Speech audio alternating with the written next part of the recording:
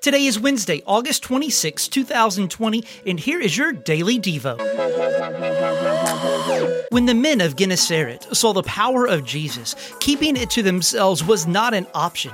They had to tell others. Those proclaiming Jesus knew that the sick were the ones who needed to see him. Not only do we know others who are sick and need to come to Jesus to be healed, we ourselves were also once sick in our sin. We have come to know Jesus not only as the one who heals the physically sick, but also as the one through his life, death, and resurrection who can heal the most spiritually sick among us, even ourselves. In addition, it's crucial we see Jesus engaged in ministry on a full-time basis during this season of life.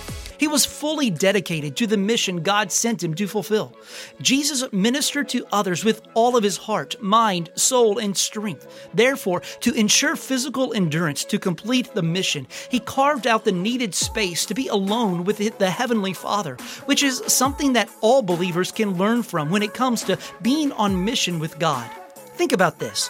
How does this session challenge us when it comes to sharing Jesus with others?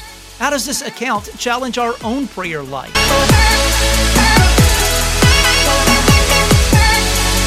Do you need spiritual help? Call or text our prayer hotline at 305-707-PRAY. That's 305-707-7729.